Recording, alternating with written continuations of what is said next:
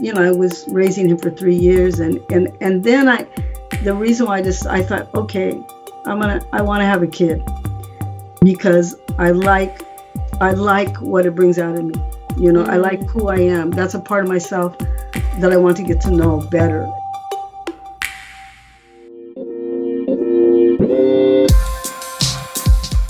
This program is brought to you by Haymarket Books as part of our live event series. Haymarket Books is a radical, independent publisher dedicated to connecting social movements with the ideas they need in the struggle for a better world. You can help support the Haymarket Project by buying books at haymarketbooks.org, and especially by joining the Haymarket Book Club.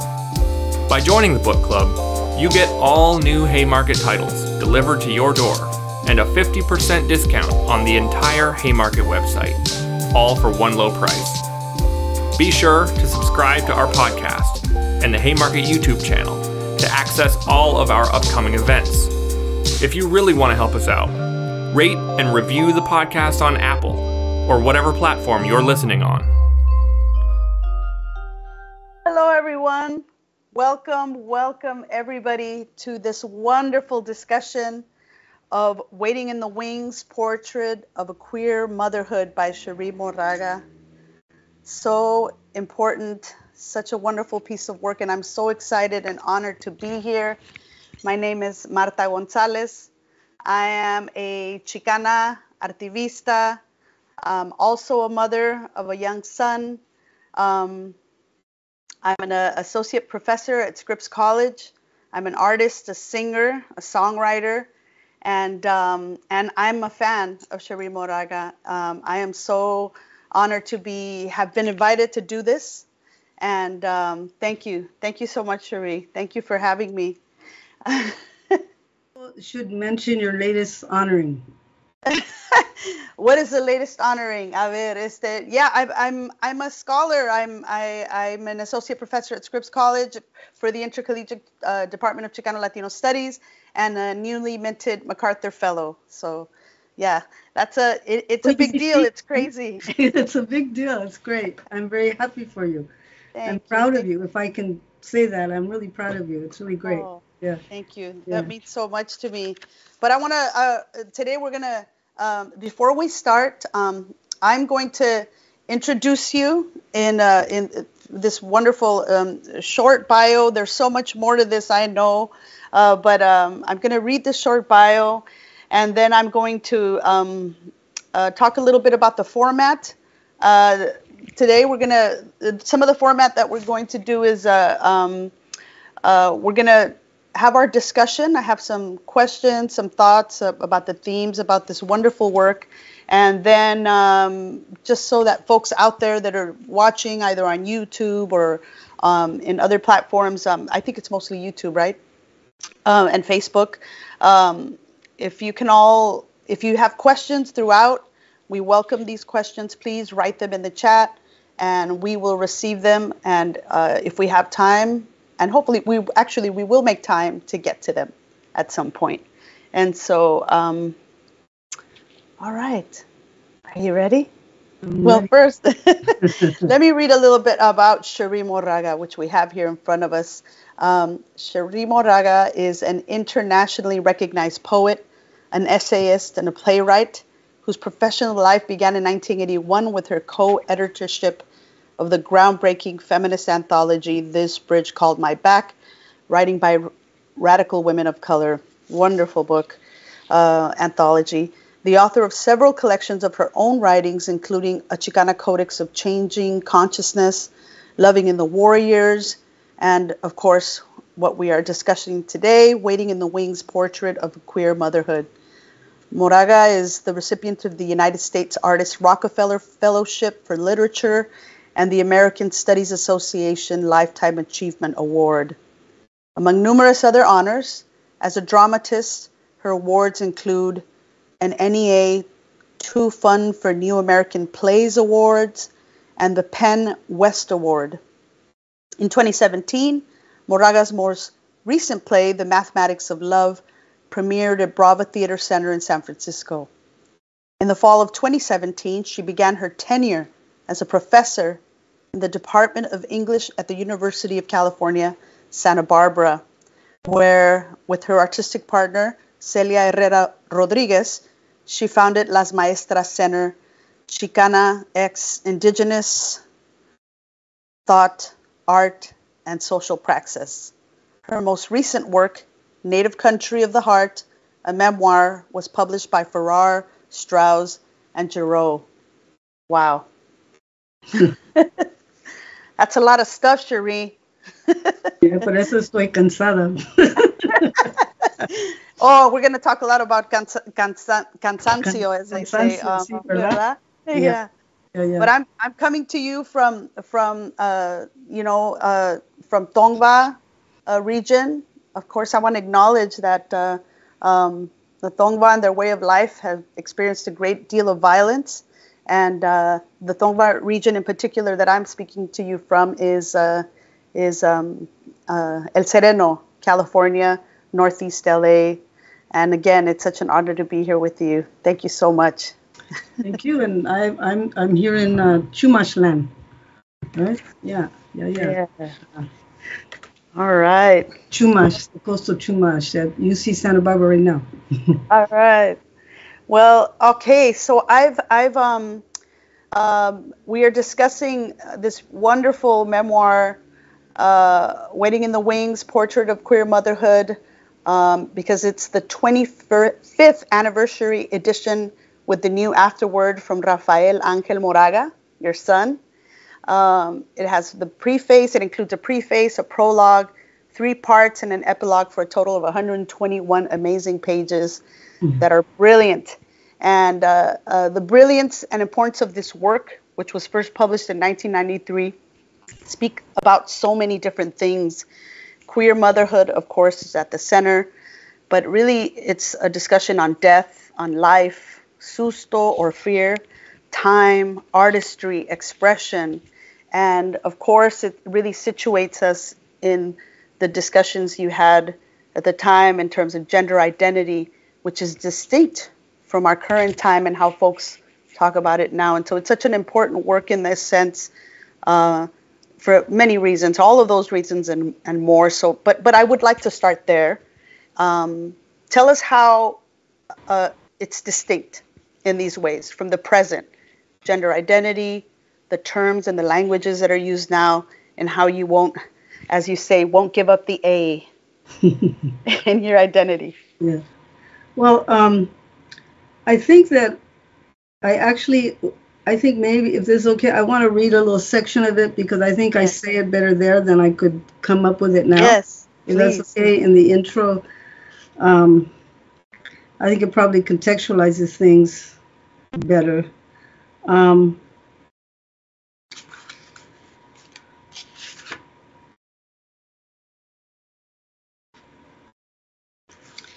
So the heart of the issue, is, well, I'll just begin here. The experience in these pages matters in the repertoire of queer literatures because the mandate of art, and I'd like to believe, this is on 11, Roman numeral 11, I'd like to believe queer art especially is to account for unspoken truths in which the equations do not always add up. Like so many others, my queerness has never added up exactly into neat categories of sex, gender, and sexuality.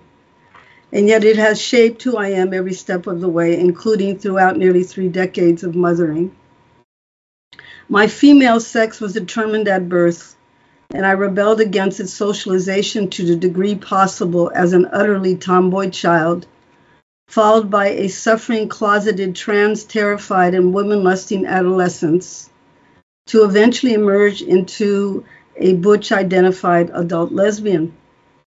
This is old and common language, but true to my experience coming of age in the late 1960s. What I hadn't realized was the degree to which my self-perception as a butch lesbian would be so profoundly impacted by the somatic act of motherhood, the hormonal changes, the breastfeeding, the adrenaline fight for my son's survival. I have never been able to forget, nor would I want to forget, what was learned there. birthing confirmed for me on an utterly corporeal level that female sex in no way requires one to present as a woman in the socialized sense of the word.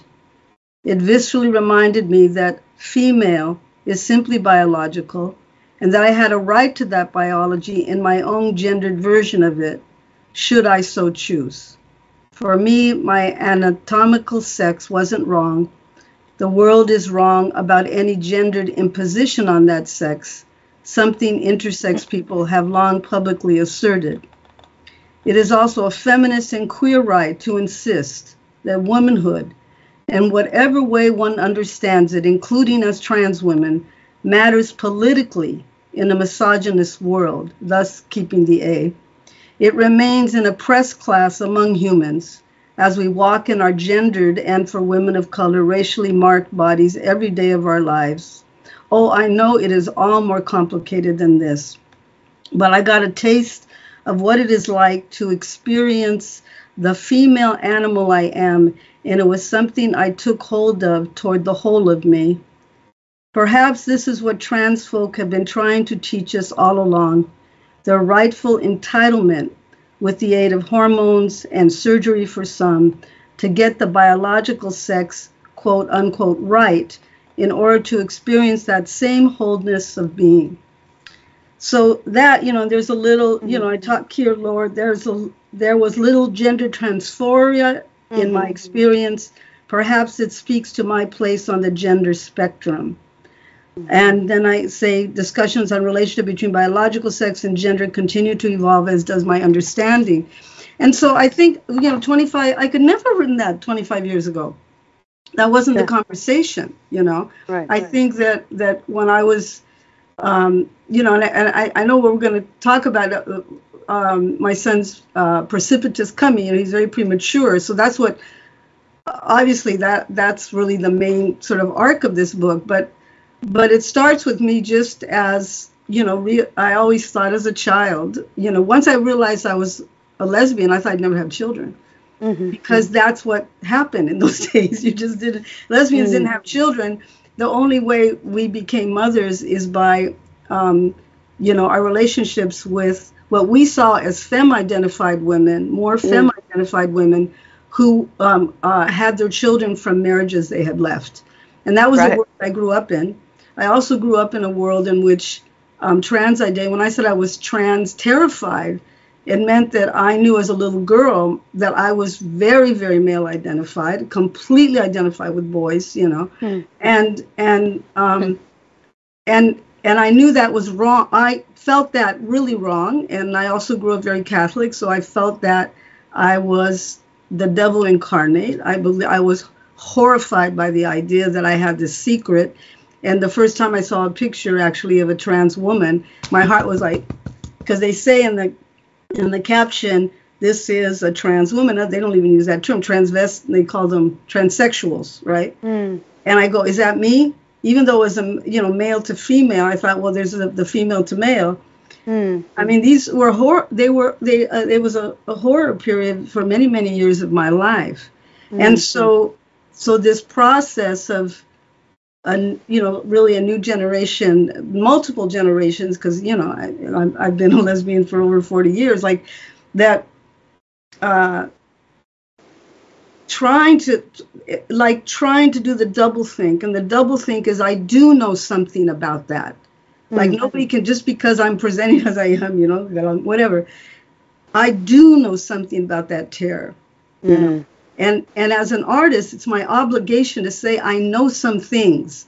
And even if I don't have the appropriate language, particularly my generation, does not have it unless you're teaching. We got it because we're teaching. We're dealing with young people. But if you're just in the life, they're not talking that way.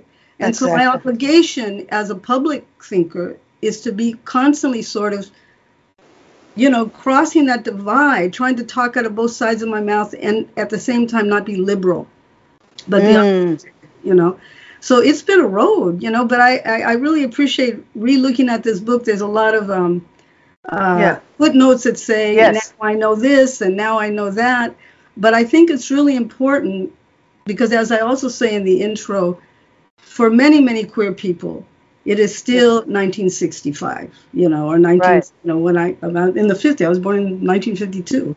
So it's like, that's what's important, is that if you're really good, to me, particularly, I feel like as a Chicana, and, thinking of my own people and our Catholicism and all of this stuff, I'm writing for them. I'm writing for the ones who still feel like it's 1952. So I think that the job is sort of, and also, of course, you're in conversation, with LGBTQ thinking, Right. Which my critique of it have often been that it's pretty white-centric, Eurocentric. Right. So anyway, Right. I'll stop there. Right. Beautiful. No, I really appreciate that. The footnotes are very helpful, number one, but I think it's also really important. So you didn't change any part, just for the record, you didn't change any part of the original actual piece, right? Other than the footnotes, right? Yeah, well, except the preface is all new. That's what I just read from. Exactly. And yeah, mostly, yeah. I mean, I think if I did that, there may have been a word or two. I don't remember, because I also am fixing the writing. Right. It's like, as a writer, if I think I can say it a little better, a little clearer, I did that kind of editing, definitely. Right. Okay. Yeah. Okay. Yeah. Well, it's just beautiful, and yeah, the footnotes are really about. But yeah, it's changed so much, and I see that, and you're right. As educators of young people, and how they educate us on the ways in which they're thinking. But you're absolutely right that for some folks, they're still back in the day. We've learned a lot, but they're back in the day. So so as you mentioned earlier, this work is about queer mothering. But mostly, as you've said as well, is it's a meditation on death and dying. So can you say, we're going to talk about it throughout, but can you just mention a little bit about that? Well, I think that, I never thought, I was not presumptuous enough to think that just because I have a kid, I could write a book about queer mothering, and so what really initiated the book was what I learned in the first 3 years of my son's life, because he was born very premature, frighteningly so. He was like 2.5 pounds, and so about, I don't know, like more than 3 months premature. And he was, I had him natural childbirth and all of that, but then he caught an infection that's pretty common among preemies. And that became life-threatening. So for 3.5 months, he went through 2 surgeries, and it was an intestinal thing. And so for 3.5 months, there was just this constant state, as we say, susto, right? Just being afraid, of him being in the hospital. And so he was born in July, and he didn't come out of the hospital until October. So and I said, this book is about, it's really not about Rafael, it's really about me and what I learned. And and partly the most significant part is, I think, is that when you're in this it's creative, right? To give birth. And so you're so close to that life, and for that to be threatened. So the relationship between life and death was so close for me. It changed my life forever, and there's a certain way in that, I'm ever grateful, not for his suffering, but which still is hard for me. Right. But I'm very, very grateful that, like you feel like these people come into your life, they're like these spirits, and they change your life, So, and I really experienced that thing about also, and spiritually, that when babies are born, they come in with history. Right. And I knew it, and no one's, it's like, particularly when they're that small, they still got history. I was just like, there's so much that I learned in that time, and almost, it's almost so selfish to say, it was because of this on a certain level, not his intended sacrifice, but the universe did that. The universe decided this. And he has his own, he has his own road, which I very much respect. And so, as I'm saying, it's about me.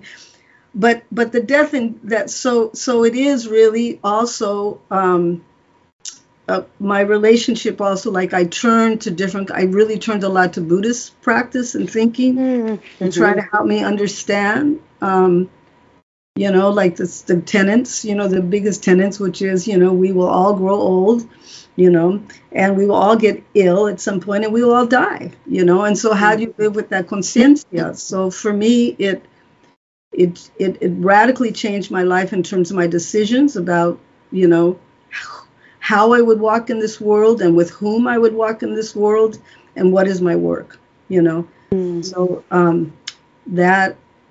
So that's why it's this meditation, and I felt like when I was really, because they all began sort of as journal entries. Yeah. And so I filled in kind of the hardest parts later because it was too hard at the time to write. But the whole time that it's like that meditation. So that's why I called it meditation, because it was so much about the journals, right? So it's like, right. What does it mean? What does it mean? Wake up, Cherie. It was just like, wake up, and I think, on some level, that's what they meant by woke, but it doesn't seem so. This is like, wake up, and that's what, I do meditate some, and so I'm not the best meditator in the world, but it's not about religion. It's about these non-Western practices that tell us that, that life is more than a progressive plot line, right. And yeah. That's beautiful. Yeah, there are so many moments like that in it where, it's a kind of, there's nothing like motherhood to bring you into your body and to be present in a way that's so visceral, right? Right. And I should have asked this before, actually. I think I jumped ahead, but even before, as you said, Rafael Angel, which is the name of your son, was, of course, as folks know, he came into this world. He was a whisper. You really wanted to be a mother, and this really, as I'm reading this, and a queer motherhood, I take for granted, of course, my heterosexual privilege, where it's like, okay, let's have a baby, and all the ways in which you created your queer familia, with these wonderful people that helped you conceive, right? So, but the deseo of wanting, as you mentioned, to become a mother is also an ongoing theme, right? El deseo or desire, the deseo de ser madre, queer deseo de vivir, or que viva tu hijo, right? El deseo, to talk about the different deseos. I'd like to talk about the different kinds of deseos that are throughout the piece.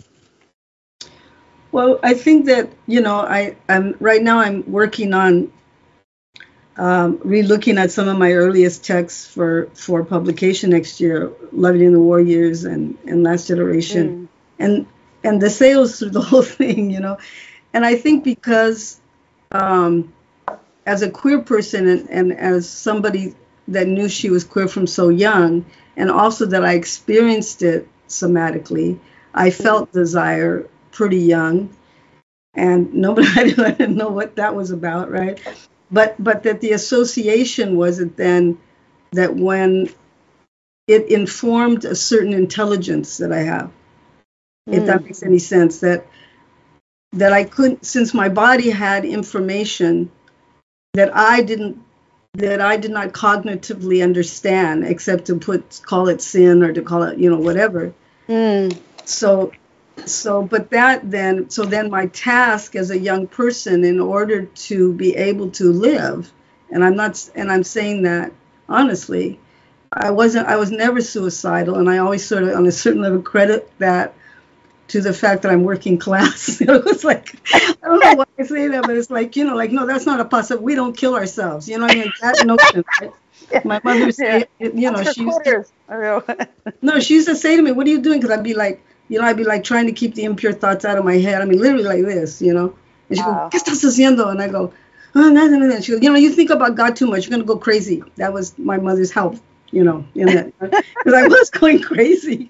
But the point being is that it is like, and that's what I said before, that is, as being somebody that, wrote La Huera. La Huera is that my queerness was the way I knew that we were not free. That's how I learned it first, you know. So queer for me, if it was an intellectual thing, that'd be different, but it wasn't. It was desire. It was desire. I loved, you know, I loved women. I loved their bodies. I mean, I enjoy men too, you know, but it wasn't that. It was like I knew that is where my deepest, the integrity of my desire and where that would connect with me then intellectually and spiritually and all that resided in me. And so I feel that, so if you look at the early writing, I remember Yvonne Diablo Bejarano did early criticism of my work, and she said, you know how much you use hands and mouth in your piece, right? Now your plays in your, you know, in your work, right? In all my writing. And I think, you know, obviously, so desire then, you know, years ago I wrote the thing, the only hungers I've ever known is the hunger for sex and the hunger for freedom. And when I said sex, I don't mean just literal sex, you know what I'm saying? But that kind of consummation, right? And I remember at this commie meeting, they almost threw me out of the out of the hall because they interpreted that as me saying that all I cared about was orgasms, which was like far off the point, you know. Like, well, you've never been hungry to be free as a sexual person, right? I mean, I'm saying that these are all heterosexual women of color, and they almost threw me out. And it was like, but I also said freedom. Yeah. So isn't this all connected? We're just trying to figure out where are prisons and how to open those doors, you know? Right. So the book is like that. So the desire then, but the feeling that, I mean, you're so right, because the mother element is something like I felt that, of course, from my mother, you know, who was my first love in that sense. Mm-hmm. But as a mother, that desire will not let you go. You know, your desire meaning like wanting good for them, wanting the best for them, wanting them not to suffer. So when I started out, seeing my son suffer was like hell. Yeah. You know, I mean, I saw them, you know, pumping his chest, you know. Yeah. And it's like you're going, this is not. And so when you find, I have, you know, a dear friend of mine who lost her daughter the daughter was like 40 something. And you know, it's like that she had her whole life with it, you know, and it was like, that's all we say, your children aren't supposed to go before you because it's unnatural, you know, it's just, and that's the greatest suffering. You know, we know people have lost their babies, I mean, different things. And so those are all, so that desire, you know, and it's something you can't control. Yeah. Right, because they're another human being. And no matter what you know, we make mistakes as parents and we also offer great gifts, you know. Yeah. But that that's something that I think is with you for your whole life. Yeah. You know. Yeah. It's beautiful. Well, maybe not all. I don't know, you know. No, I really, it just like to read all the beautiful passages of your desire, like to have, number one, to dream your son and to have him. Well, let me go back to the part where you conceive through a beautiful family, the beautiful moment. But then when you find out you will have a son, right? A male, right? And the conflict you feel when you find out. Well, number one, you're relieved that he's healthy, right? That he's going to be okay, that the chromosomes are all there. Yeah. And right, because you're 40 years old, right? And that's like a fear we have. I was a mother at 32, so I know what that feeling, right? When you find out everything's good, you look okay, right? And then it was like, oh my God. And then when I found out it was a boy, it was like, oh, it's great, right? And can you talk a little bit about that conflict, feeling that, knowing that his sex was a boy, you know? And so anyhow, he was that part, and that's what I'm saying is that's one of those footnotes, right? Because right. Because, you know, one of the footnotes I said, it wasn't about, I did not have a presumption about him being a boy, how he was supposed to behave. You know, I'm Right. queer, so I didn't think, oh man, now he's going to be straight, or I didn't Yeah. assume any of those things, right? Yeah. So it Yeah. wasn't that. So it's at It- the end of page 10, and I don't know, it's the footnote. Is it okay if you read the footnote for us? So, Sure. yeah, On page 10. page 10 at the very bottom. Yeah. Okay. In rereading this journal entry 25 years later, I was struck by how fixed my notion of gender may sound in relationship to the sex of the fetus. However, what prompts my initial disappointment at the news of my baby's sex had less to do with his biology and more to my own worry over what I had suffered as a queer female under patriarchy by the hands of men. I honestly never presumed the sex of the fetus would determine their presentation of gender. I had known too many queers along the full spectrum of gender expression in my own life to think otherwise. Mm-hmm. So it was really, when I was pregnant with Rafael, and I had gone to a ceremony, I was sitting there in ceremony, and he's in, the baby's in my womb, and I had just gotten the news. I'm praying, do not let what I have suffered in relationship to some key men in my family, like my father, my brother, and other things that have happened, that do not let that poison my love for my son. And I knew I wasn't going to, but it's me. It's about me, right? Yeah. So you're praying, just free me of that. And that was what I was really worried about. And what was really beautiful about it is that, at some point, Ricardo Bracho says to me, he goes, you've loved women your whole life, Cherie. Yeah.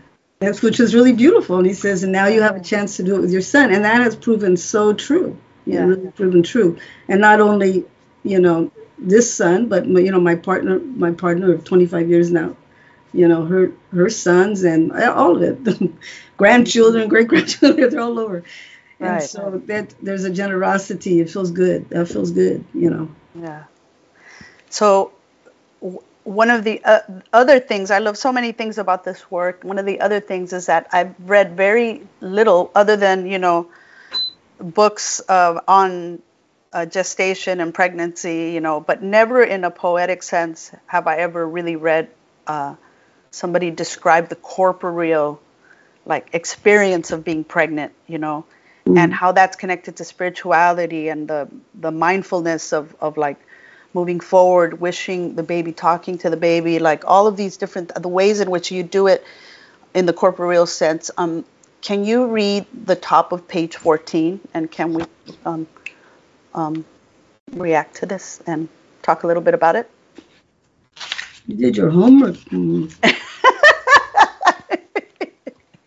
Okay. So is it my body is not in this room? Yes. Okay. Because I don't know if my version is exactly the same as yours. That's why I'm asking. Oh, right. Yes, that's the part. Okay. And then, yes. Start Okay. there. Just that italicized part? Okay. Yes. My body is not in this room. It is in a cave somewhere dark, somewhere fecund. Soy mujer de barro. Dirt in the creases of my flesh, between my toes, beneath my tongue. The animal kicks inside me, and that's all the sign of life I need. I am female essence relieved of all burden. There is nothing else required of me but to dwell here pregnant. I make love to it, the life. Beautiful. I love that because it really, whenever I speak to a new mom or a mom to be, and I say, my mom used to always tell me, Marta, number one, when you first look at your baby, se te va a hacer feo. Está feo, se parece, looks like a lizard, she's like, and you don't feel love right away. She said, it feels when it's moving inside you, it feels like an alien or and as he would move and I could see his hand or he would just stretch and my belly would swell. I remember just feeling whoa, just letting it happen. But it did feel so foreign in many ways. But I think that that was also a kind of building a relationship with him, in many ways. And so part of what I love about how you write about it, again, is that animal part that folks don't really describe, I've never seen it described in this way. And the interesting part, and we could talk about time and connections, is soon after that, I make love to it and the life. I see Cinco de Abril, which is the date that my son was born, you know. Yeah. And this beautiful quote that you have thereafter: she knew the beauty and bearing witness to the harsh materials of human struggle need never contradict each other, you know. And of course, we know that you went through a lot of struggle in Rafael Angel's birth. And what happened in that he came early, 3 months early, and you write about this. And we're really experiencing the fear with you and all of the things that you're thinking about. And this is where El Susto, right? You start writing about that deep sense of susto, or the fear, right, of death. And death is kind of all around you. You're talking about Teddy's death. Audre Lorde dies during this time. Cesar Chavez, Rodrigo, your paternal abuela, your uncle. And again, in talking about motherhood and the corporeal part, you talk a lot about bleeding. You bleed several times before you go into the hospital. You experience and how you always tied it back to your writing and the creativity. Like part of the process of going through this, you would always come back to the writing. And so I'd like to go to page 19 at the top. If you're enjoying the Haymarket Live series, you'll also be interested in a new book from Haymarket, Daring to Struggle, Daring to Win: 5 Decades of Resistance in Chicago's Uptown Community, by Helen Schiller. This book tells the fascinating true story of an individual radical organizer turned independent Chicago City Council member and her 40-year struggle for justice in Chicago. Rosana Rodriguez Sanchez, alderwoman for Chicago's 33rd Ward, says Helen Schiller's work inside and out of the Chicago City Council is a model for all those seeking to make real change in the world. From her tireless work challenging gentrification, police abuse, and homophobia, Schiller never lost sight of her roots and always put the struggles of poor and working class people first. No matter where you live and organize, there's much to be learned from Helen's inspiring and courageous life. Read this book. Find Daring to Struggle, Daring to Win at haymarketbooks.org. When I get to the Kaiser Clinic, I go straight into the staff area looking for Nurse Eileen. She's gone for the day, they say. But I'm bleeding, I respond. And then I hear her voice. Cherie, is that you? She enters the room, her round, freckled face wrinkling into a frown. When I see her, I am no woman, no future, no thought. I am all present, all girl child with baby. And I cry to her, I'm bleeding. She rushes, you're making me remember I this. know. Okay, anyway, I'll be trying. Okay. She rushes me into an examination room and feels for the baby with groping hands. At that point of contact, I feel my baby move up to meet her open palms. I know my baby is whole and complete inside, no miscarriage, the heavy bleeding due to polyps sloughing off from the cervix. When I read this, I also feel like crying, you know, because my son also had, at 3 months, you know, I wasn't really showing yet, but I started bleeding really heavy too. And I thought, this is it. And I tried so hard to have him. I wasn't conceiving very well, but I know the terror of that and that feeling that you can't control it. But when they finally put a little, you know, the monitor, I saw him moving around and remember thinking I was so relieved. Yeah. But yeah, that vulnerability, and it doesn't matter. It's not my experience, but as I read it, I sense your fear. Ese mismo susto. Sí, sí. No, es la misma cosa. Sí, sí, seguro que sí. And the whole, I mean, I think that's the thing about, I mean, I think you had mentioned this too about of giving birth, that whole act of giving birth. And my sister was there, you know, and my partner at the time and my sister, and it was so I kept saying it's just so animal, right? And so partly what my sisters had 4 children, all natural childbirth and everything, and what was sort of my secret was that, which I write about, is that there's not a better way to say this, but I was used to vaginas, you know. As a queer woman, I was used to vaginas, and so when you smell the birth and you're smelling the blood and you're smelling all this stuff, you know, like that, it felt one, so animal, again, completely animal. And when I say that, it's like there's a freedom in that you can get to stop thinking for a minute, that you're just, this is your job. You just gotta get this baby, you know, do this, you know. And I, you know, and Rafa was very premature, so it's like this is my only time in which that happened. But the smell, you know, it's like, and then afterwards, and people talk about, you know, so you still have, you know, stuff coming out of you, you know, even after the afterbirth and stuff. And it smelled, it was like the sweetest smell in the world. I mean, it was sweet. So I say to Joanne, and you know, it's like, so my sister and I go, Joanne, why didn't you tell me it smells so sweet? And she goes, I know. I go, what do you mean you know? You know, it's like, you knew this? And she goes, yeah. And I go, well, I thought that was just my little lesbian secret, right? It was like, she goes, I know, isn't it wonderful? Because what was great about her saying that is I knew it was privately hers, you know, as a heterosexual woman. It was privately hers, you know, which I appreciated, you know. But it was, anyway, I just think that was hilarious, frankly. It was like, that was sweet. It was sweet. Well, you're lucky to have experienced that as you got to push your son out into the world. And you did it a cappella, as they say, right? Mm-hmm. As in, cappella, yeah.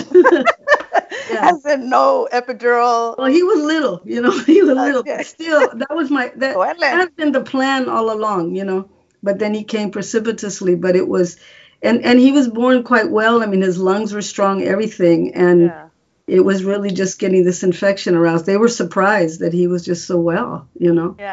So, and, you know, he was a fighter. Later, you had complications. I actually had to have an emergency C-section after laboring for 27 hours. And it was, and I never dilated past 8 centimeters. So it was really hard to just be strapped as a cross, you know. And to have just kind of the play-by-play by Quetzal telling me, like, Marta, he looks just like you. Oh my God, he's opening his eyes. They got the head out, or like, and my body's just moving. And it's just, oh my God, yeah. Oh yeah. But you never forget that. And anyhow, it's so. You're right. It's so visceral and beautiful. And so I got to smell some of the smell. I think I was just out of it though. The other thing I want to say is that that's very true, because that's the other part of it, right? I mean, it's like, you know, I was, you know, like it was like 3 hours, you know, like, I mean, of you know, real labor, right? And my sister is an expert, so she saved me hours of labor. I mean, there was one point where she said, I go, oh, I feel like, you know, like you like to go to the bathroom. Yeah. And then she says, that's the baby. I go, what? She goes, that's the baby. And she made me get on all fours, which was so painful to do.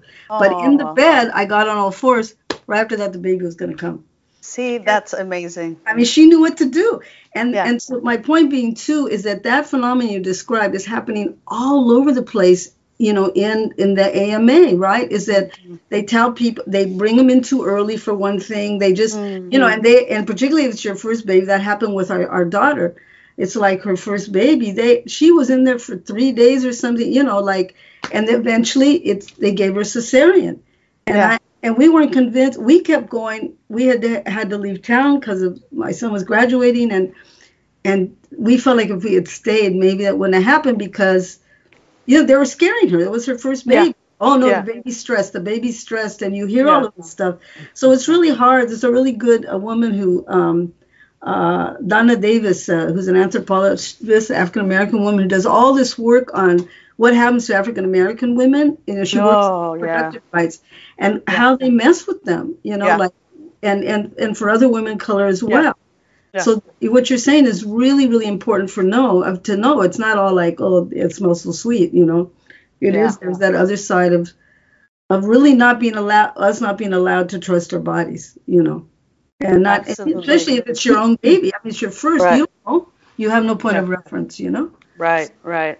It was very scary, and everything ended up being fine. I did have I had to stay in the hospital almost a week because I kept getting like a low-grade fever. And it's interesting, my grandmother died at my age, at that age, 32, after having given birth, and having labored too long. And so I was really scared. My mom was scared, and she said, no, no, no, ya, ahorita ya que te lo saquen, ya. Yeah.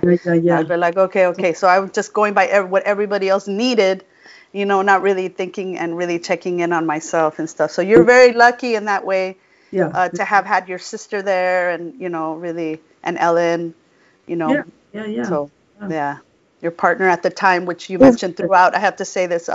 Ellen is mentioned and holds your hand through the entire process, and it's really beautiful to see your connection, and then of course the slow distance that begins to happen amongst you both. Yeah, well, because it covers like a 3-year period after the birth, Right. She was amazing. I mean, it was like, like a real warrior woman in terms of like, fighting for our rights too, because the assumptions at that time, you come as 2 women, and every single time we come in to see the baby, it would be like, well, who are you? It's like, I'm your mother. Well, who are you? And we weren't doing any co-adoption thing or anything like that. And that was our agreement, and what both of us agreed to. So I'm the mother on record and all this, and so it was always a battle, a battle. And I mean, she was great. I'm beholden to her forever for how she really was very courageous. Yeah. Yeah. So as I mentioned earlier, there are 3 parts to our folks listening. There are 3 parts to this book, and the 3rd part is all about your growth and struggle as a mother, artist, Chicana, once Rafael Angel is out and born. It's the change over time, with sections titled such as "You a Mama Now," "An Uncertain Grace," "Metamorphosis," "La Sonambula," which I totally get, which means like a sleepwalker, right? And "Blood Matters." And it really talks about how motherhood makes you pay attention in other ways. For this, you call your son teacher son, which I love. My son has been my teacher. He's amazing to this day. Like I always say this, he's his own person, and you're right, they have their own histories. They come to teach us so much. So I can really relate to this. So even though we're kind of completely, I'm looking at the time, and I'm kind of rushing a little bit for us, skipping sections that I think we can come back to is to the top of page 105. If you could start reading from Seeing Through 105.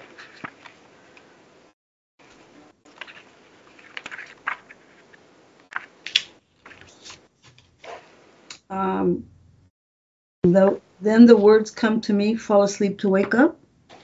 Yeah, you can take it from there. Yeah. Okay. It's just the paragraph beginning. It's the English major in me, right? That's right. Then the words come to me, fall asleep to wake up, that sudden forgetting of self, in the act of wholly living a moment. It is a Zen notion, to be sure, but seldom so completely realized except through the gift of one's teacher's son. Seeing through his fresh and innocent vision, Rafaelito is my lens, the prescription for these aging and forgetful eyes. All is about an acute awareness, waking up to those moments in our lives when there exists nothing else but this simple word, footprint, my child's original mark upon the planet. I'm here, sweet earth, it proclaims. There is no yesterday, tomorrow, or last year, yet there is all of it, the brittle bones of our antepasados, the heavy hearts of lovers, and whole years lost to sleep, which dissipates in the unself-conscious and thoroughly present naming of the imprint of a child's foot in the sand. So I remember him just going around going, footprints, footprints, footprints, because he was asking me what it was. I go, footprints. He was running around. In the sand. Moment.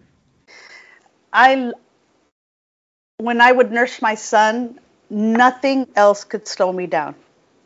He liked to just lay there. And sometimes I'd be annoyed, like, este cabrón. And I'd just like lay there sideways as he'd suckle. And sometimes he just would suckle a little bit and then he'd look at me and he'd smile. Kind of just wanted to hang out, really no porque tenía hambre. It wasn't because he was hungry. He was just wanting to spend time with me. And sometimes I'd get really annoyed. And other times it would really slow me down. And I'd just look at him like, wow, look at him.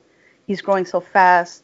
He's so chubby now. He's so this, he's so that. And nothing else can draw me away from music and all the other shit I felt like I had to do. Yeah. And so there are so many moments like this that you talk about. But then you also struggle with, right? It's not like it was all in terms of the art and how you struggled to stay a writer. Can you talk a little bit about that?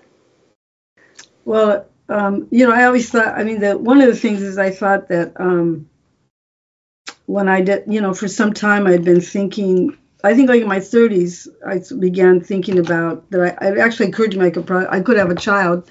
I'd never been pregnant, but I thought, I technically I could have a child, Mm-hmm. And it really had never occurred to me. And then there was a period of time in which I was with a woman who had a child. And I was raising him, and I realized that I didn't necessarily have to be a biological mother, but what I liked about raising a child is that I had to think of somebody else, not myself, and also not another adult. I think I say in the thing, I've been nursing women my whole life. Not one is like, not my mother, not the girlfriend, not that, it's just like it just was unequivocal. And I liked who I was being that way with this child, he's a little kid. Joel.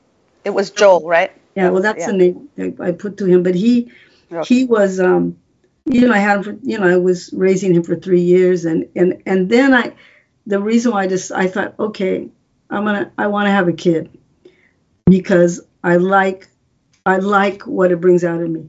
I like who I am. That's a part of myself that I want to get to know better. And so it takes some years to figure those things out, it's like that, Yeah. And, but so the thing about, but now I forgot what we were saying because you asked me about how, in terms of art, your art. Yeah. So the thing is that, so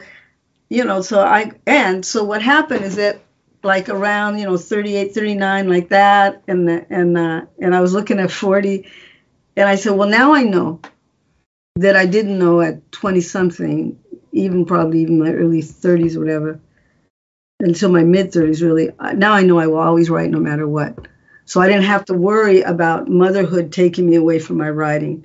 And I think that young women, young artists, of course, struggle with this, because you're having a baby when you're young. And it really does. That artist, it doesn't necessarily fulfill what you need as an artist. And I think that's sort of mythology, that it doesn't, but it fulfills something great. But it's not necessarily fulfilling a part of you as an artist, right? Right. So because I had been doing it, for a long time, I had already been publishing and writing plays and all of that. At that age, at 40, I knew I would always write. But it didn't mean I wasn't trying to get to it all the time, and which isn't always possible. So I always used to laugh at it, like I always had to tell these stories about even when he's, like a little guy. And when I'd be at the typewriter and I'd have him playing down there, and next thing he'd be on my lap and then I'd be like this, next thing, and then he'd get my face and go, like, look at me. And of course you just love it, it's like it changes it. Even when he was like 5 and I would be I'd shut the door. I think I told you this story. I'd shut the door and I say, when the door's shut, I'm working, like that, like that. And he was a kid enough, so he didn't need me every minute, like that. And then sure enough, under that door, I'd see this little piece of paper coming under the door. And I'd see the little piece of paper and I go, okay. And I look at it, Mom, I need that, like that. But, that's sort of those one thing I can say, though, what I learned about writing in this process, and maybe you know this as an artist, it's like I got really efficient at it.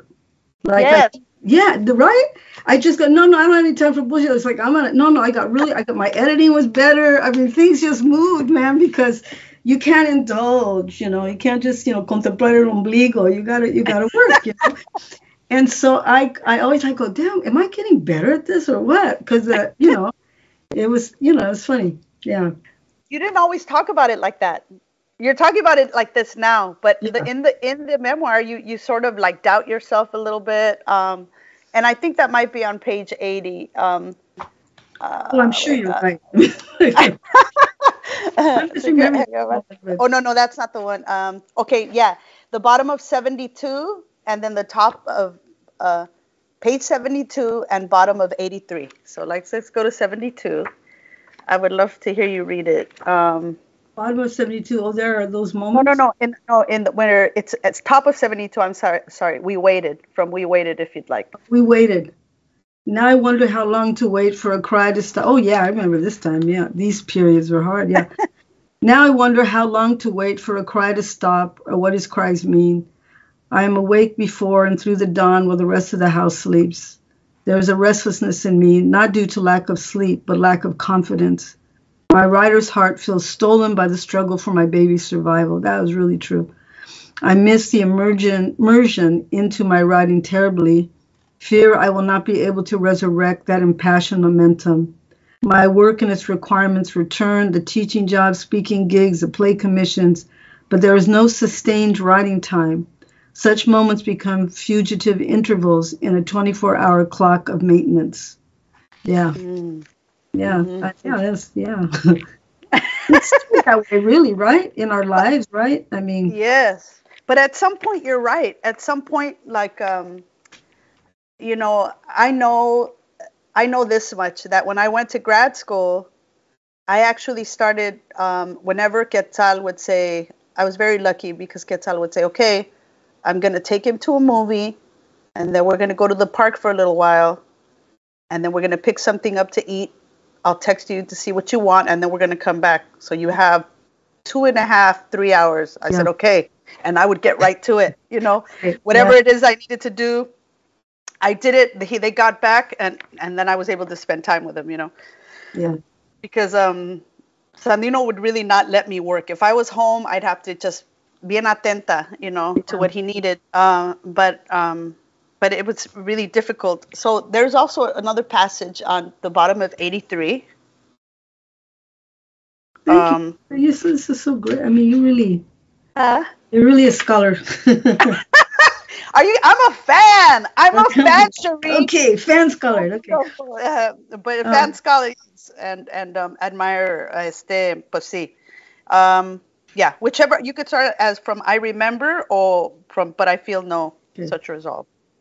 I remember the astrologer assuring me 42, she said, will mark the end of the 7-year cycle, a breakthrough of an old pattern, she predicted.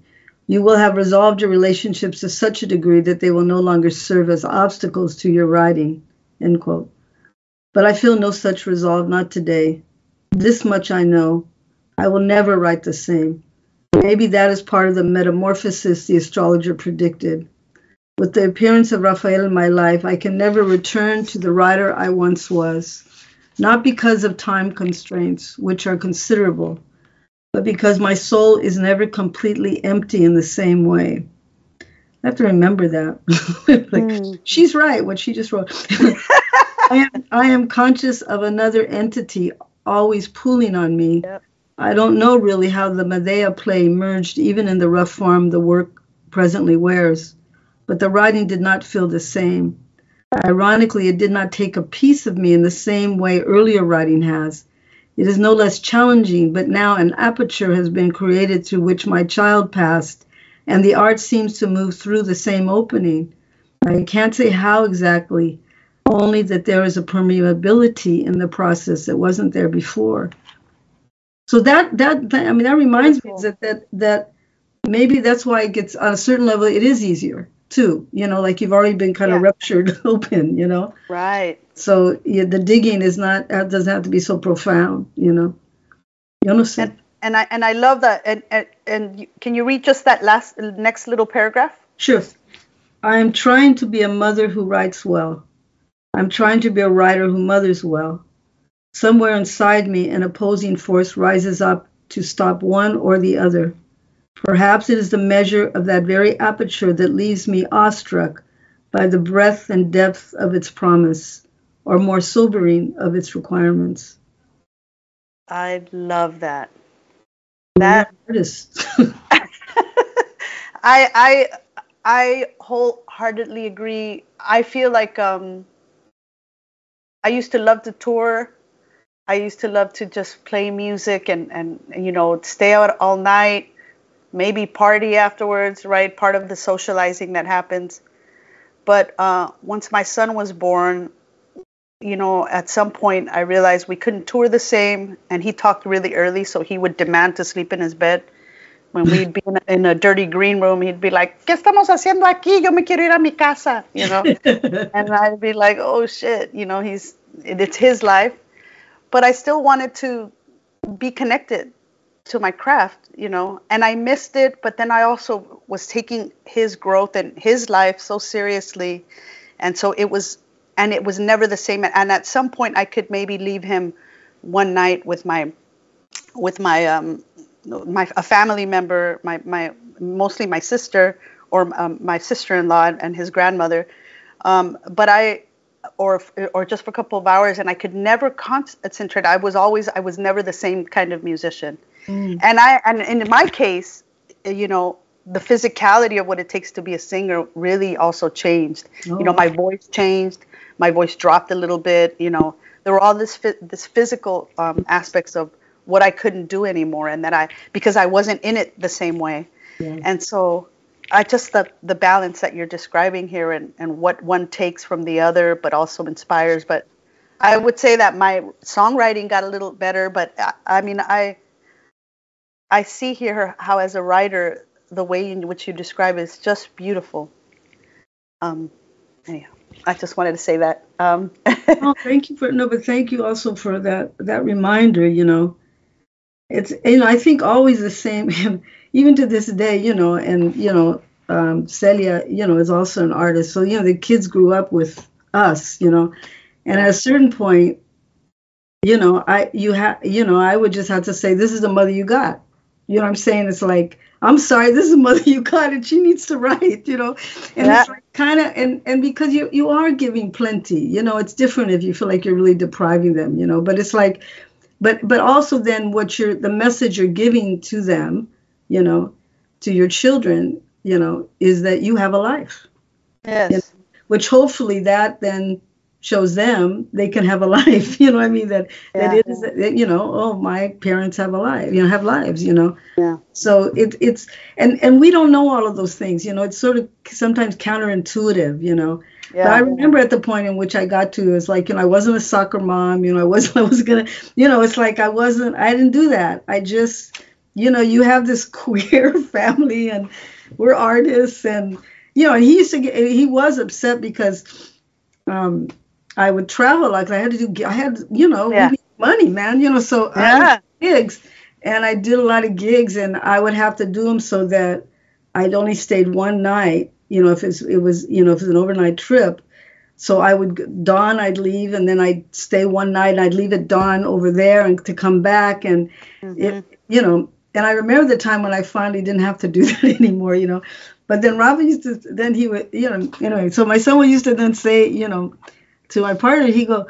Celia, he say, why don't you go anywhere like that? Like, why does she always have to go? And then Celia's great. So she just say, well, she says, they're not asking me, mijo. They're asking her, So, because of the writing thing, anyway. But you're right. At some point, you just have to, you take them along. And I think that I really owe my partner a lot for his help, just like you and Celia. Quetzal was very like, Marta, this is what you do. You're a musician. Don't forget about that. I remember the first time after I'd given birth, I was sitting there and I thought, okay, this is my life.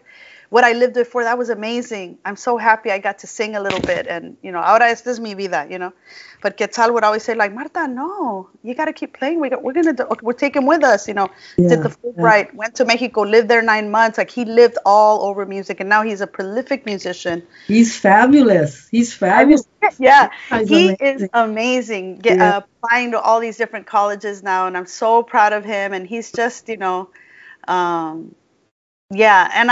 and I love our connection, Cherie. Again, thank you for having me. I want to make sure we get to this part and to talk about time and the ways in which you talk about time in this beautiful piece, the concept of time, or what you call intuitive consciousness, or what you call, I've heard you also say, an indigenous consciousness, right?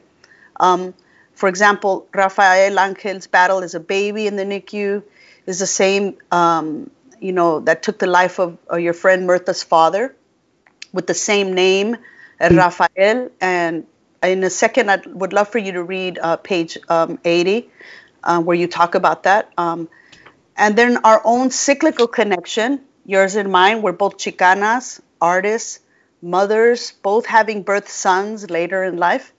My son, I'm so grateful to this, and reading what is just an awakening to my own heterosexual privilege in so many ways. And all the learning that I've done over the last couple of years since my son is identified as queer. And I say this with his permission. I just want to say that. And in your journal entry of April 5th, of course, I mentioned that earlier, is when Audre Lorde passed. You're in New York and you're contemplating her death. I, too, had a complicated emergency C-section. I mean, there are so many different connections. And today, I don't know if you knew this, thinking about connections in these ways is the anniversary of your Theo's death. Yeah, I thought about that. Right. Yeah. Which is, you chronicle at the end of your book. Yeah. But in thinking about time, I would love for you to read page 80, which is where you talk about I light a veladora from there. Okay. I light a veladora for him. This is Mirtha's father, right? My friend Mirtha's my comadre. Yeah. I light a veladora for him and find the medal of San Rafael that Nurse Rose had given me. I hang it over the head of the flame. What did the old man die of? I asked Mirtha's friend, who had first relayed the news. An obstruction in the intestine, she responds. There was a blockage where the small and large intestine meet. Her words chill me. It's very serious. Yes, I answer, I know. And I wonder at the meaning of the news, that Don Rafael should die of the exact same condition that Rafaelito had suffered at birth, that I had named my son Rafael, never consciously knowing Mirtha's father's name, nor that her brother, who had died in childhood, carried the same. Spirits become flesh, then give up the ghost of the body, only to become flesh again. Or so I have come to believe, that there is meaning in this web we weave of human relations. Yeah. Yeah, it's and that's what I was saying too in the beginning of when I was talking about the medicine ceremony, that when Rafa, when he was they had no name yet in my womb, and then I don't know how many. I guess that was just a couple of years ago. So about 28 years later, Rafael then goes to a ceremony with Celia's son. He's in his 40s, and the same person, the roadman, the spiritual leader who was conducting the ceremony when I was pregnant with him. Now Rafa is in a ceremony with William Baker. Mm-hmm. And William Baker is killed in an automobile accident on the way home, and so is his grandchild, right?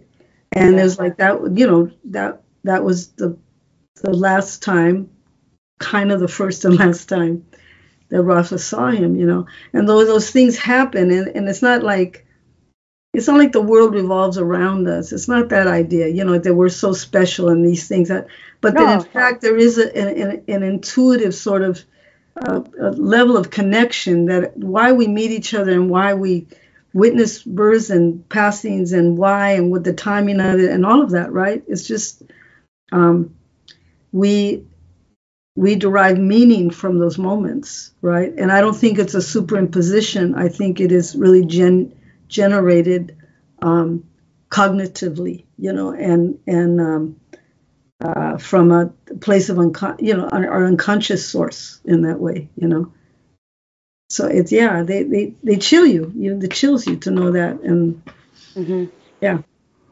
And, it just gives us it gives meaning to the things that happen in life, Yeah, and I've been thinking a lot about, and another connection that I failed to mention is sort of like in this moment on October 12th, actually, when I'm supposed to be really excited about this MacArthur Fellowship. One of my closest cousins, her daughter passed. She was 12 years old, and I was so devastated. We all are by her passing, and so I've been thinking a lot about joy and death and loss, and particularly a mother's loss of a single daughter. It was her only daughter, and it was sudden, and I've been thinking a lot about that fear, and of course all of the fear that I experienced with my son, because he also has had complications. He was asthmatic because of I think it's because of the C-section. He's had a lot of allergies. He lost weight. At 6 months, he was hospitalized for like a week at Children's Hospital until they figured out what he had, and we figured it out, and everything's fine. But he's had to live with diet restrictions and things of that sort. And so just to have that fear of him when he was in the hospital that whole time, and it wasn't long, 3 months like what you suffered, but it was something that was really impactful and just filled me with so much fear. And then to have somebody so close to me suffer this great loss, so like, again, death, and thinking about reading about this book and all the meditations you have here has really helped me, helped me think about and process this great loss that my familia has been through, so. Yeah, it's just, I'm so sorry. I'm sorry for your family. That's what I'm saying. These are inconceivable. Yeah. The heart can't hold it. Can't hold the information, Yeah. And so now we're almost at time, but I think that they're gonna start seeing some questions come through here. But I wanted to finally ask you, it's really beautiful to read Rafael Angel's afterward. His perception of, growing up, the son of in a very beautiful family, son of a very famous writer, and his perception and how he experienced, again, your susto and how he passed on the susto to him. And so I'm curious of what you think of his foreword, your opinion about his foreword as a mom. Well,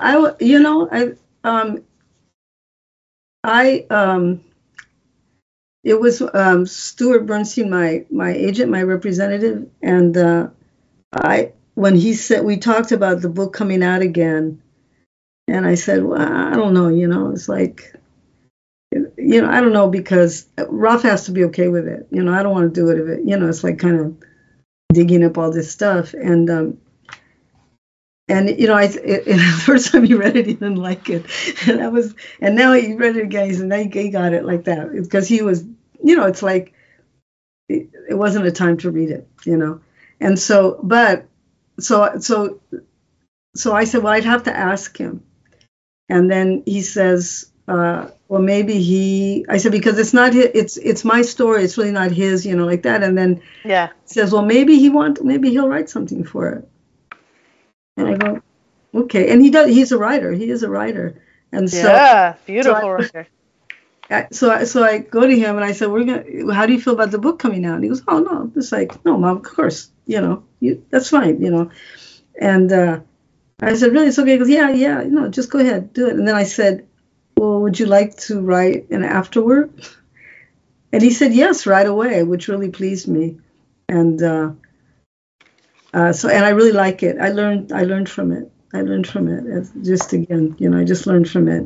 How, and also, susto's major. And you do pass it on. If you're the mother and you're afraid for them, they think, well, I guess I better be afraid for me. Yeah. And there's no way, it takes their own life experience to kind of unwrap that knot, and that's what's so hard when you're protective, so you're protective of your children, but in fact, sometimes you give the message that they need protection, right? Yeah. And so partly, what you have to do, which is so anti-intuitive for a mother, is just say, you're good. I would do that all the time. You're good. Just go do this. You're good. I'm going, oh, you're good. You're good. So, it's just like, it's really hard. It's really hard, and we make mistakes anyway. It doesn't even matter. You just do what you have to do, anyway. But I was very, very, very pleased. Very, very pleased with the piece. I feel like it's really beautiful ending, to this book, and kind of, we're done with this, I love that. And you're right. My son really now is old enough to where, he's a teenager, 17. And like I said, he's a queer boy, queer young man. And the fear of the world and how stupid this world can be. I'm so happy to see the movement of queer people in the world, and, the great pride and the families and the momentum that this movement has. But I also fear for my son, and I'm always like, before it was his health, and now I'm just like, and he's like, Mommy, stop. Really? Stop. Like, you can't do that shit. You have to, like, he's like, puts me in check, I was like, okay. I'm sorry. Anyhow, he's taught me so much about, and he's kind of had to sort of emancipate himself from me, Exactly. in so many ways. And so it's very difficult, as you mentioned. I'd love for us to close out before we take some questions. I was wondering if you could just read it's beautiful in terms of time and how beautiful this piece ends. And you end with, from on page 119, starting with Rafael Angel.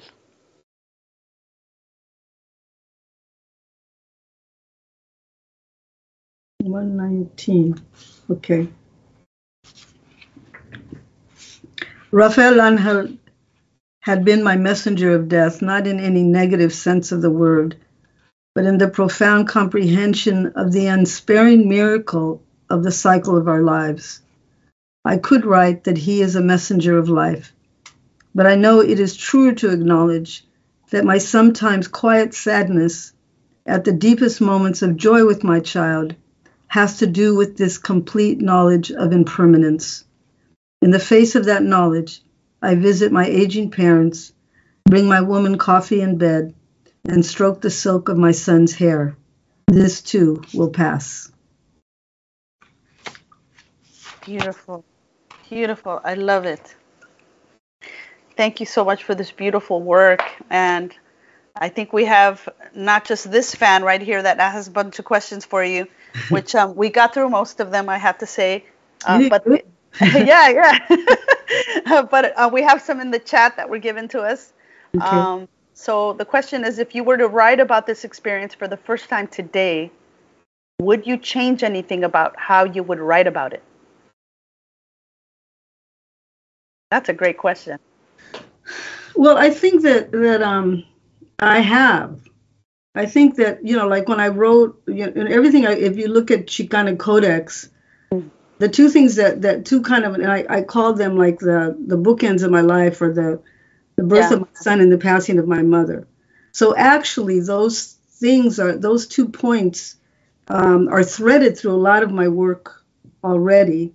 Native Country of the Heart, certainly, I write about, queer familia and so I feel like the way I would write about it is the way I write about, which I think is much more integrative now, right? It's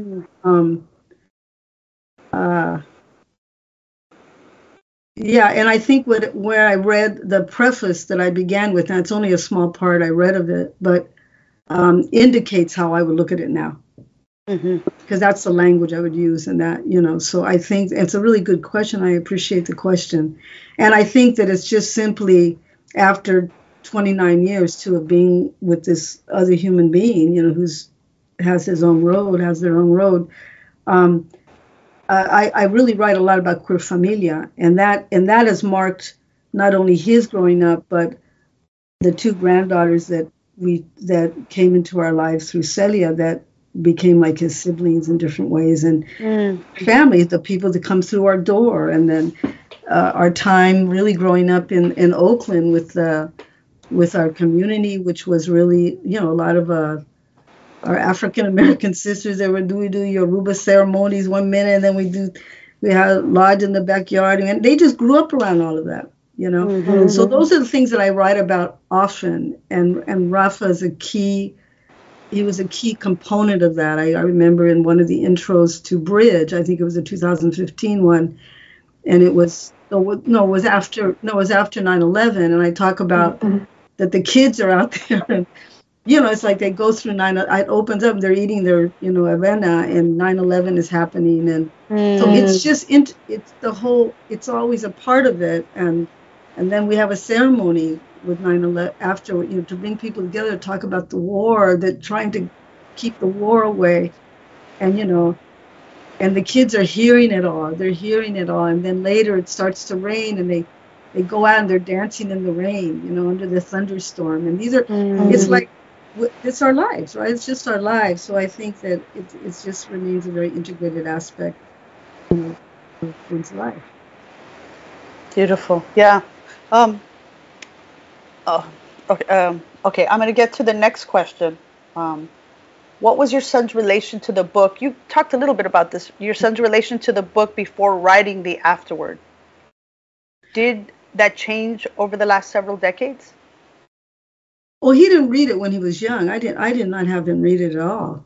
I mean, he read it relatively in the last several years. He read it, and the first time, I can't really speak to that much about that. I mean, that's his. It's like it was unsettling for him in the beginning, and then he did return to it again. And I think there was like as a writer, I think he approached it really as a writer more than as my kid, which I liked. And so him writing is great. I feel like, it's like even playing field, this is good, good like that. And he was so willing to do it, which told me then it had settled in a good place, with him, But I definitely never had him read it when he was young. Okay. Yeah. They're not really interested in what we do, right? No, and they're not interested in our opinion of them either. It's like, yeah. Exactly. It's not about him, it's about me. That's really. Right. Yeah. That's right. Wow. So another question is, do you have any plans for an audiobook? Not for, they're not, I did an audiobook for Native Country of the Heart, which I love doing it. I really love doing it because I love reading. As you can probably see, I really love reading. And, I don't like acting, but I have to, as long as I can hold something in my hand, that I'm not an actor, I'm just a reader, so I like that.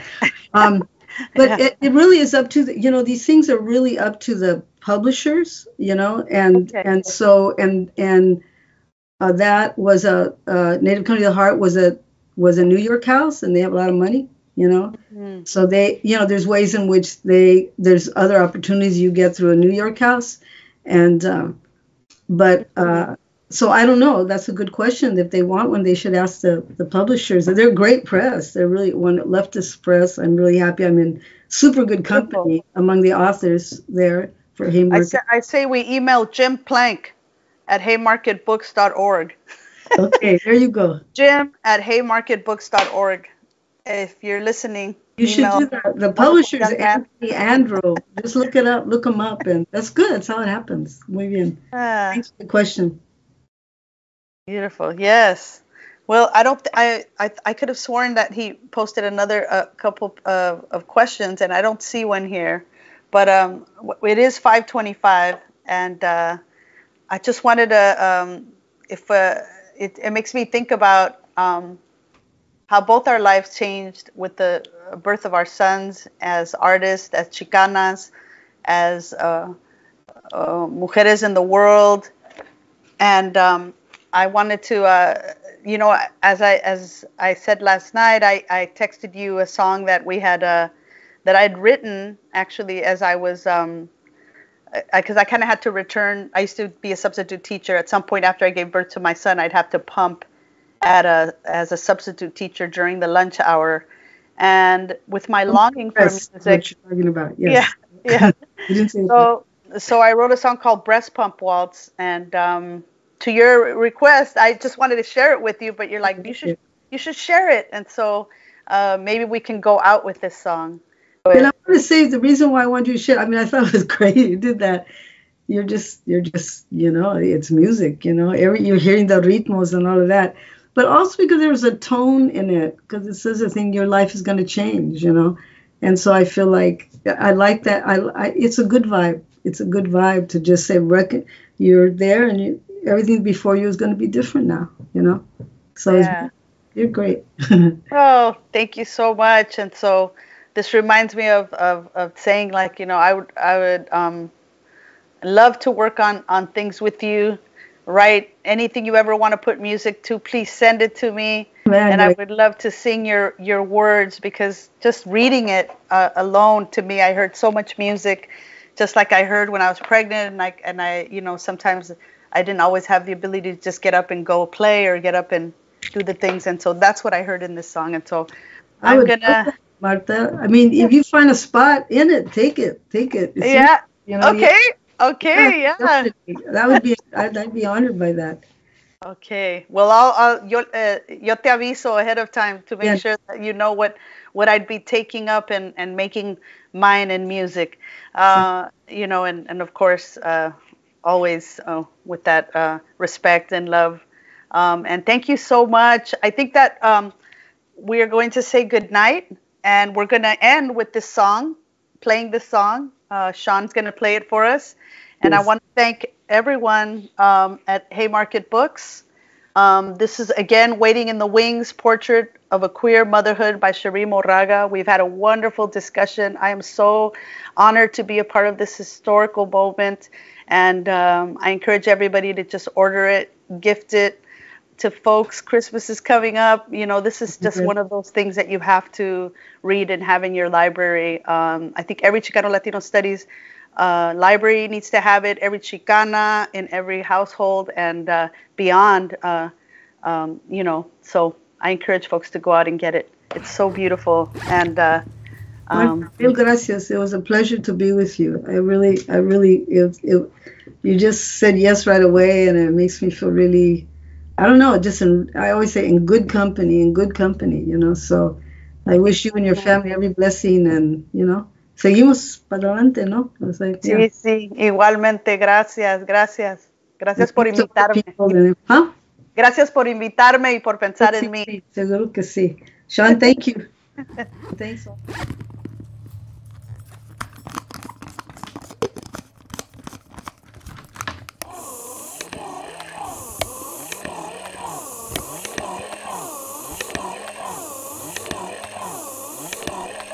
Baby boy is coming.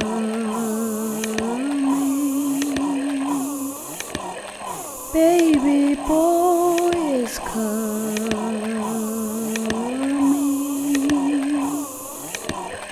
Your whole life will change.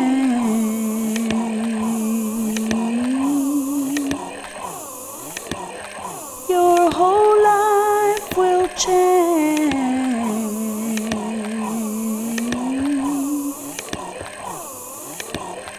Baby boy is coming.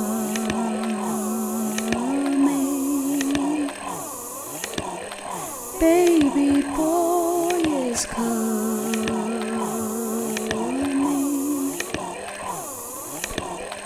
Your whole life will